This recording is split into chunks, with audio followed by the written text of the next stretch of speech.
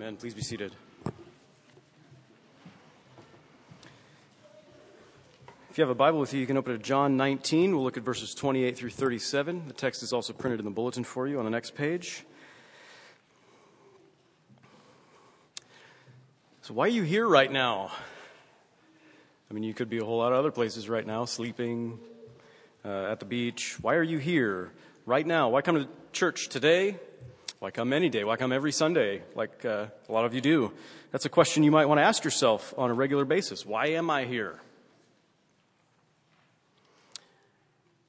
You might want to ask yourself that on a regular basis, but more importantly than asking yourself, it's a question that you need to answer for yourself.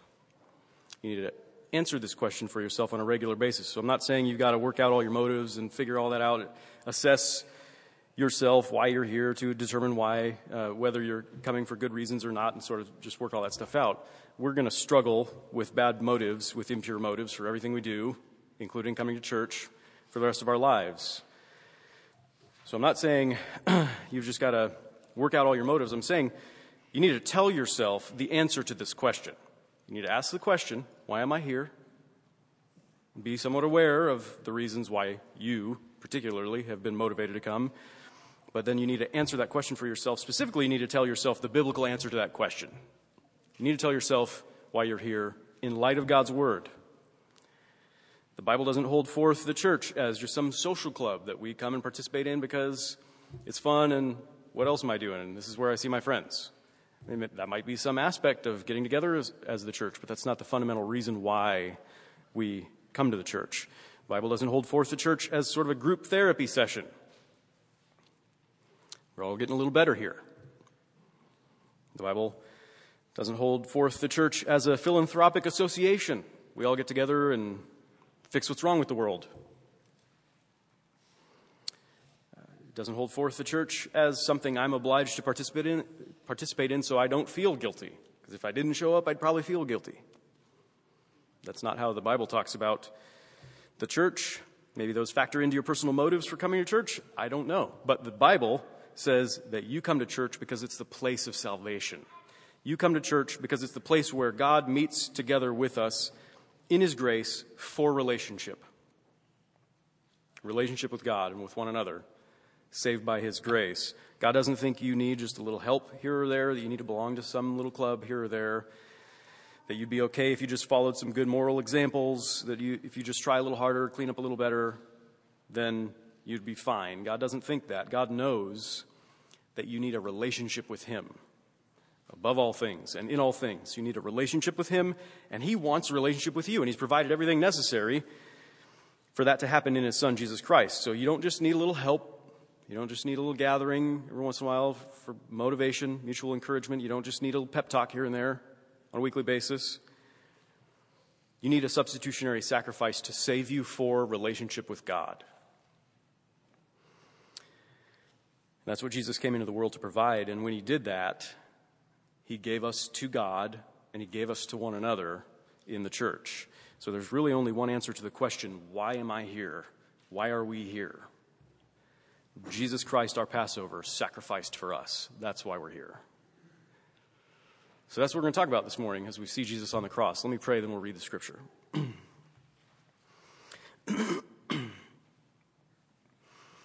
Father, we pray that you would help us, that you would send your Spirit to help us so we might understand your word, and more than just understanding it, that we might be changed by it, that it might renew us from the inside out, that you might give us new life, that you might even restore our relationship with you where it's broken through your word as we receive it by faith through the power of your Holy Spirit. We pray for that help in Jesus' name. Amen. After this, Jesus, knowing that all was now finished, said, to fulfill the scripture, I thirst. A jar full of sour wine stood there, so they put a sponge full of the sour wine on a hyssop branch and held it to his mouth. When Jesus had received the sour wine, he said, it is finished. And he bowed his head and gave up his spirit. Since it was the day of preparation, and so that the bodies would not remain on the cross on the Sabbath, for that Sabbath was a high day, the Jews asked Pilate that their legs might be broken and that they might be taken away. So the soldiers came and broke the legs of the first and of the other who had been crucified with him. But when they came to Jesus and saw that he was already dead, they did not break his legs. But one of the soldiers pierced his side with a spear, and at once there came out blood and water. He who saw it has borne witness. His testimony is true, and he knows that he is telling the truth, that you also may believe. For these things took place that the scripture might be fulfilled. Not one of his bones will be broken. And again, another scripture says, they will look on him whom they have pierced. This is the gospel of Jesus Christ. Praise be to you, O Christ. So I mentioned this in our email newsletter this week. I hope you didn't miss it. But Wednesday was Independence Day. We celebrated it, 4th of July. I'm sure lots of you got together with family and friends. On that day, 4th of July in 1776, the Congress of the American Colonies adopted the Declaration of Independence so that they'd no longer be part of the British Empire. A sad day for BBC lovers. It's the national day of the U.S. It's the national day. It's our big holiday as a country. It's like our birthday. It's the national day. It's America Day. It's the day that we celebrate our identity as citizens of the United States of America. We celebrate our freedom as citizens. So we have parades, and we do some grilling, and we watch some fireworks. And I'll tell you, every year in our neighborhood, after dark, it's like a war zone. Driving through smoke, thick smoke, with loud bangs going off next to the car that actually make you afraid. People out on the streets setting fires, launching rockets. So I think it's apropos, actually. It's like a war zone. The fireworks are actually meant to depict the artillery battles by which our national freedom was won. You win wars like that with weapons. The better weapons, the more likely you are to win your war. And that's how it works in this world. If you want national freedom, then you need a war. You need a revolution. You need soldiers and weapons, and you need to destroy your enemy, and then you will win. They will lose. You will win. That's how it works in this world. And when you celebrate your hard-earned freedom on a regular basis, you commemorate the great battles. You commemorate the victory of war, when you won and they lost, when you destroyed your enemy. That's how it works in this war world. That isn't how we commemorate our true freedom as Christians. Our true freedom is something essentially, substantially different from the kind of freedom that we have as Americans, citizens. Our true freedom wasn't won by war, not in the conventional sense, not in the way that people would understand it. The Israelites learned this through their own national history. The Passover was sort of like their 4th of July. It came at the beginning. God established a new calendar based on it. He said, this is going to be for you a new beginning. This is going to be the beginning of your year, and you're going to have this, you're going to remember this every year. So the Passover was like their 4th of July. It's their national days, like Israel Day. On that first Passover, they were set free from Egypt as a people. They were established as a people, as God's own people. And then every year they commemorated that freedom with a feast. So they grilled meat too. They had lamb roasted over a fire. But instead of just being sort of a nice excuse for a good meal, get together with your family and friends, and of course we want to eat well. Instead of just being a nice excuse for a good meal, it was actually the meal that depicted their deliverance. Like for us, the fireworks sort of depict our deliverance. For Israel, the meal itself depicted their deliverance. They hadn't been constituted as a people and gone free from Egypt, their enemies. They hadn't been saved due to a revolutionary war that was fought by soldiers with weapons in the conventional sense of war. Israel had been saved by the Passover lamb. The lamb had saved them. And they hadn't been saved by winning a war. They've actually been saved from a war that they could never win. It was actually their war with God that they were saved from. Israel was saved from their war with God by the Passover lamb. We read about the Passover some in our Old Testament reading that Annie read from Exodus 12. That whole chapter is about the Passover. Go home and read it. God was bringing plagues upon the land of Egypt, where the people of Israel had been long enslaved and oppressed. And he was doing that, bringing these plagues about, these miraculous judgment plagues, in order to bring Israel out of Egypt and to constitute them as his own people, to make them his own people, to take them for himself, and to bring them into the promised land where they would then dwell with him. And so God was about to bring one final plague. It was the worst of them all. It was the death of the firstborn. And he warned them all up front. He said at about midnight, the Lord would go through Egypt, and every firstborn would die. Not just the firstborn from Egypt. Every firstborn, including those of Israel, including the cattle, the Bible says. Every firstborn would die, and everyone would know that the Lord had made a distinction between Egypt and Israel.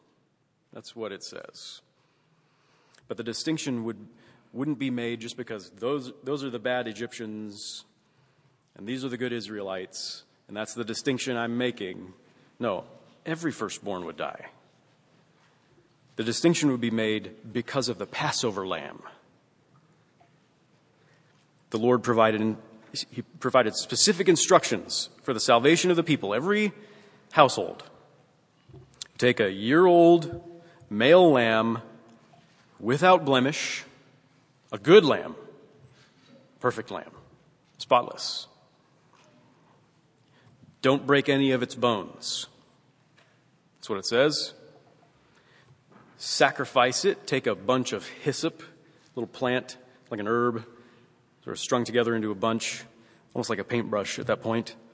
Take a bunch of hyssop, dip it in the blood, touch the lintel and the doorposts of the door to your household, the top and the sides of the frame of the door. Touch it with the blood. Take the lamb, roast it, eat it, burn whatever's left. Don't let it last. You burn it all. And stay inside the house, and the Lord would spare you and your household from the death of the firstborn, from that plague. Those are the instructions. The Lord was coming. The firstborn would die, whether the firstborn of Egypt or of Israel, unless the lamb had been slain as a substitute. It was either the firstborn or this substitutionary sacrifice, the lamb, the Passover lamb. So if anyone was going to be spared the plague, the judgment, it would be because of the Passover lamb, the substitutionary sacrifice. So Israel did what God had said, and they kept the Passover every year when they were supposed to, as a memorial, remembering how they'd been saved from God's wrath, ultimately. The wrath of God is what came through town that night, and everybody would have suffered it. But they were saved from their war with God. They were saved from God's wrath. They'd been set free from their captivity in Egypt. They'd been taken by God for his own people. All of it because of the Passover. You got to enjoy all of that because of the Passover. The Passover during the Exodus, it was the big picture. It was the main image of salvation in the Scriptures until the cross of Jesus Christ. Until we get to our passage where we are this morning as we're going through John's Gospel together. The Passover was the big picture of salvation, and it was pointing to this, what we've read this morning about Christ hanging on the cross. As big as important as the Passover was for so many people throughout history, the Passover was meant to point to something greater than itself in Jesus Christ. The Passover itself, slaying that lamb as a substitutionary sacrifice, was meant to point to Jesus. He's the true and ultimate Passover lamb. And it's his substitutionary sacrifice that means eternal salvation, not just the establishing of a national identity. but a people made up from every tribe and tongue and nation for God. The end of all of our war with God. That's what this Passover means. John indicated this very early in his gospel. We saw it, it's probably a couple years ago now, in chapter 1, when John the Baptist was he was there doing his ministry. He sees Jesus coming toward him, and he says, "Behold the Lamb of God who takes away the sin of the world." It's upon his sacrifice that we were constituted as God's own people. We looked at that a little bit more in depth last week, that theme, when Jesus gave his family and his followers to one another in mutual belonging, meaning because of his relationship with God, his relationship with the people that are his disciples, he's bringing them together at his death on the cross. So he spoke the church into existence. He spoke it into existence, this group of people, restored in their relationship with God. He spoke it into existence, but it would be an empty pronouncement without his sacrificial death. And that's what we're finally coming to in our passage this morning. Because in order for the church to meet with God and survive, to survive God's presence, to survive God's judgment, Jesus would have to give himself as the sacrificial lamb. All of these events taking place during the Passover week, during the Passover feast in Jerusalem. God was coming in judgment, and every household would be in ruins. Doesn't matter who you are. When God comes in judgment, when God comes in wrath against sin, every household will be in ruins. Unless the lamb's been slain for you as a substitutionary sacrifice. That's the consequence of our rebellion against God. That's the consequence of our war with God that we've chosen because of our sins. When we ignore God, when we write him off, when we look to supplant him, that's a war we can't win. And the consequences of it are death under his wrath. But God has promised a way to end that war. God had promised that way, and in grace he provided it with his own firstborn son, his only begotten son, his only true son. And Peter, a little later when he's writing his epistle, 1 Peter chapter 1, he calls Jesus a lamb without blemish or spot. And he says that we're saved by his blood. Like Israel was saved by their perfect lamb and his blood, we're saved by Jesus Christ and his blood. It's like in the instructions for the Passover, hyssop is also mentioned in our passage. Actually, hyssop, the little plant dipped in blood, used as sort of like a paintbrush sometimes, it's dipped in blood. It's used several places in the Old Testament for purification, for sprinkling of sacrificial blood on God's people. That's kind of gross. Sprinkling blood on the people, sprinkling blood on the tent of meeting, where people meet with God, sprinkling blood on all the vessels that are used for worship in that place, sprinkling blood on the book of the covenant that God is establishing with his people, sprinkling blood. It's used in this hyssop is used in the ritual cleansing of lepers. And one of the most famous psalms that we talk about frequently, Psalm 51, says, "Purge me with hyssop, and I shall be clean. Wash me, and I'll be whiter than snow." So hyssop is this picture throughout the scriptures. Hyssop is this sort of a delivery instrument for purification. Hyssop is a delivery instrument for atonement, for the forgiveness of sins. And here hyssop is used at the very moment of our salvation. It says, after this, Jesus, knowing that all was now finished, said, "To fulfill the scripture, I thirst." It's the most profound moment. Jesus has spoken the church into existence in his act as the King of love. We looked at that last week. And now he sees his work as coming to an end. His work is culminating right here, right now. He isn't saying, "My work here is done. I'm thirsty. Let's go get some drinks. Let's quit. Now, it's quitting time. I've suffered enough. Let's go. I need a drink." Or he's not saying, "This is really hard. I need some relief. Maybe somebody could give me some Gatorade so I can replenish my electrolytes because I'm dying here." He's not just saying, "I'm thirsty in some physical sense. And he's not looking for relief. He's saying, now the time is ripe. Just this one thing left to do, and I'll be finished. It'll all be finished. He has to drink the cup that's given to him by his Father. We've looked at that in John's Gospel. He has to drink the sour cup of the wine of God's wrath. That's how it's put in the Old Testament. It's a cup that nobody wants to drink. He has to drink that cup. Someone's going to drink that cup. Someone's going to drink it. Just like during that original Passover in Israel, someone's going to die that night. God's wrath against everything that's wrong in this world is being poured out. And somebody's going to drink it. Either sinners will drink it for themselves to their eternal ruin, or the Son of God drinks it for us down to the dregs till not a drop remains.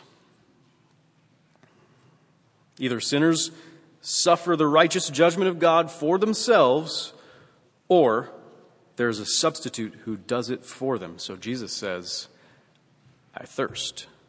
Give me that cup. He doesn't beg off. He doesn't break under the pain.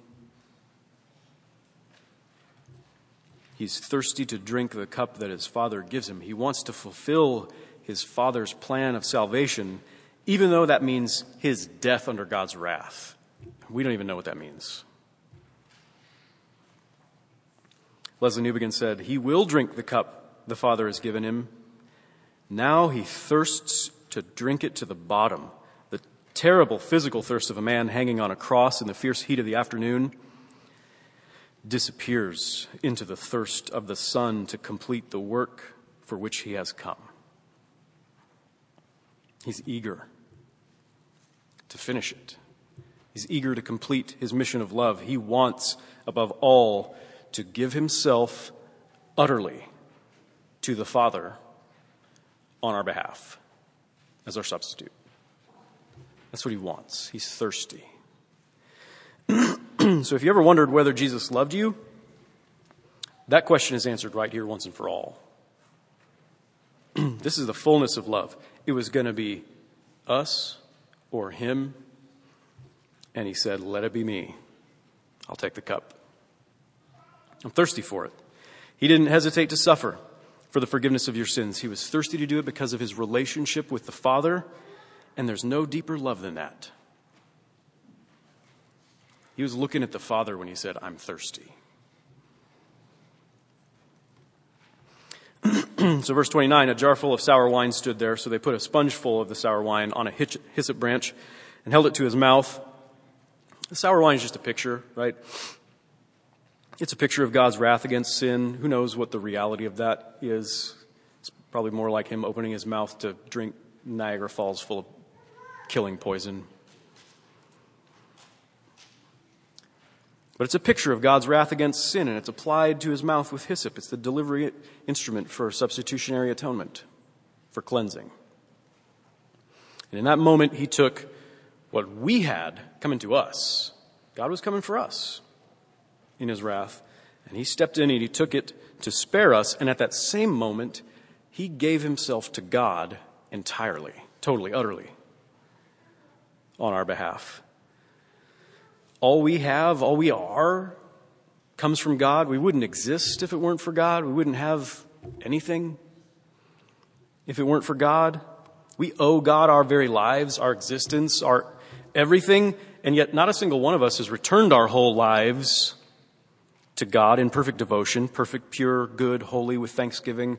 Not one of us is a spotless lamb without blemish, except for Jesus, who poured out his life to God in love and obedience down to the very last drop of it as our substitute. So it says in verse 30, when Jesus had received the sour wine, he said, it is finished. And he bowed his head and he gave up his spirit. All that language is active language, it's voluntary. His death was voluntary. He wasn't fighting to hold on to dear life. He didn't just expire and slump over. He gave himself to God. He bowed his head first. That's an expression of his submission to the Father. He bowed his head, and then he returned his spirit, his life, to God for our sake, as our representative, as our substitute. And so he finished our salvation. He finished it once and for all. There, it's finished, he says. He made complete atonement for us. He saved us from our war with God once and for all. He set our humanity back right with God with finality. Once and for all, Jesus has done everything necessary to constitute you, broken, weak, sinful people, to constitute you as God's own people, to set you free and deliver you from slavery to sin, slavery to death, slavery to fear, from your estrangement from God, to deliver you from the eternal ruination of God's wrath, to bring you to the promised land where you dwell with God in a restored relationship that will last forever, all as a gift of God's grace, a very costly gift. We see it at the cross. This was the work that his Father had given him to do, and he finished it. Mission accomplished. And we sing it. See, his blood now marks our door. Faith points to it. Death passes over. So you know it's real. You know he wasn't just faking it, only appearing to suffer and die. That was some kind of heretical belief that was sort of affecting the early church, and probably a lot of us are affected by doubts in this area anyway. That Jesus just appeared to be a real human, that Jesus appeared to be suffering. He appeared to die on the cross, but he didn't really. No, he really did. And just so you know that it's real, John records how the soldiers confirmed it. They confirmed his death. External observers, not people who are friendly to the Christian interpretation of these events. Soldiers, the ones who had killed him, confirm his death. So in order to expedite death by crucifixion, it could take days. Nobody wanted to see that during the Sabbath, sort of like an unclean thing. You didn't want dead bodies hanging there on the Sabbath. And so the day before the Sabbath, in order to expedite the death by crucifixion, they'd break your legs with a sledgehammer. Pretty badly. Badly enough that you couldn't push yourself up anymore as you're hanging there to take a breath, because you're hanging there sort of strangling yourself with your own weight. And you wouldn't be able to do that anymore if they broke your legs with a heavy mallet. So you'd die quickly from suffocation. They didn't need to do that with Jesus because he had already given his own life to God. They couldn't take it away because he gave it already. John goes on to mention how this also fulfills the scripture. In verse 36, he's quoting, he says, not one of his bones will be broken, which is another explicit link to the Passover lamb. God in Exodus 12 says, you shall not break any of its bones. Christ, our Passover, had already been sacrificed for us. According to God's own plan, according to God's instructions, according to God's promise, according to God's provision. But just to make sure, the soldiers pierced his side with a spear, and at once there came out blood and water. So he was dead. John was there. He saw it. He testifies to it. He says his testimony is true. He knows that he's telling the truth so that you also may believe. That's why he's writing these things down. Christ has died. It's one of the central articles of the Christian faith, along with his historical bodily resurrection from the dead, which would happen a few days later, and the promise of his future return. Those are the things that we hold as the center of our Christian faith. John says, you need to believe this. It's true, I was there, and I want you to believe this. Without the death of Christ, there's no Christianity. Without the death of Christ, there's no church. There's no forgiveness of sins. Not in the whole world. No forgiveness of sins. Apart from the death of Christ, no relationship with God as our Father. There's no hope for anything apart from the death of Christ. In fact, we proclaim his death every week when we come to the table. Paul says in 1 Corinthians 11, in sort of the context of the regular observance of the Lord's Supper, he says, as often as you eat this bread and drink this cup, you proclaim the Lord's death until he comes again. And implicit in that statement is the fact that, well, he's alive again and he's going to come back. So we're proclaiming at least those three things every time we get together to celebrate the table. So it's just like the Passover feast, but better. We celebrate our identity. We celebrate our freedom because of the Lamb of God, who's Jesus Christ. He's the perfect Son of God. And he's a perfect human being. And his sacrifice, it doesn't just make for a national day of independence, but for all the people of God everywhere throughout history, an international group of people. People from every tribe, tongue, and nation. We're all citizens of heaven now. Heaven's our home. We've been delivered into that promised land. We're all citizens of heaven. We celebrate the holiday of Good Friday. That's like our day. That's like the church day, national day for the church. His death means our life with God.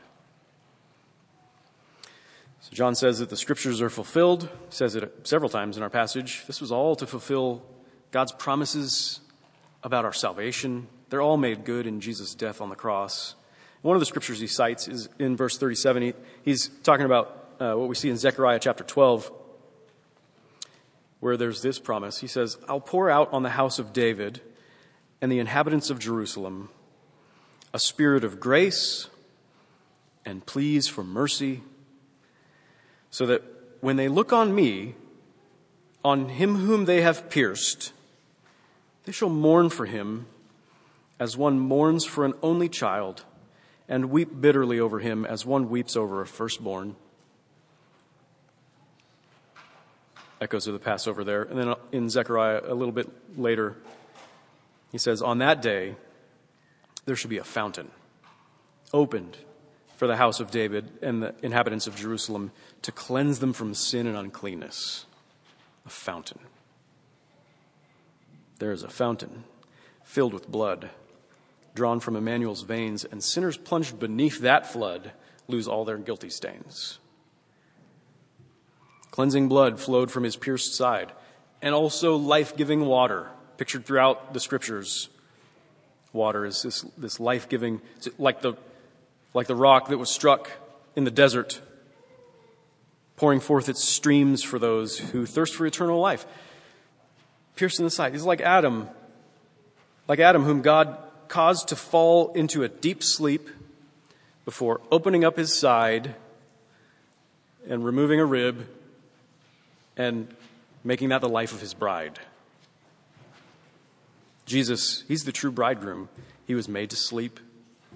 This is the sleep of death before the life of his bride was brought forth from his side. For since by faith I saw the stream thy flowing wounds supply, redeeming love has been my theme and shall be till I die. So look on him whom we have pierced and be saved from your war with God. Amen. Let's pray. Father, we're thankful that once and for all you have done it. You've saved us from ourselves. You've saved us from your wrath, from the death that we deserve for our sin. You've saved us for yourself so we might know you as our loving Father in a relationship that never ends. All of this because you did not spare your own Son, but you gave him up for people like us.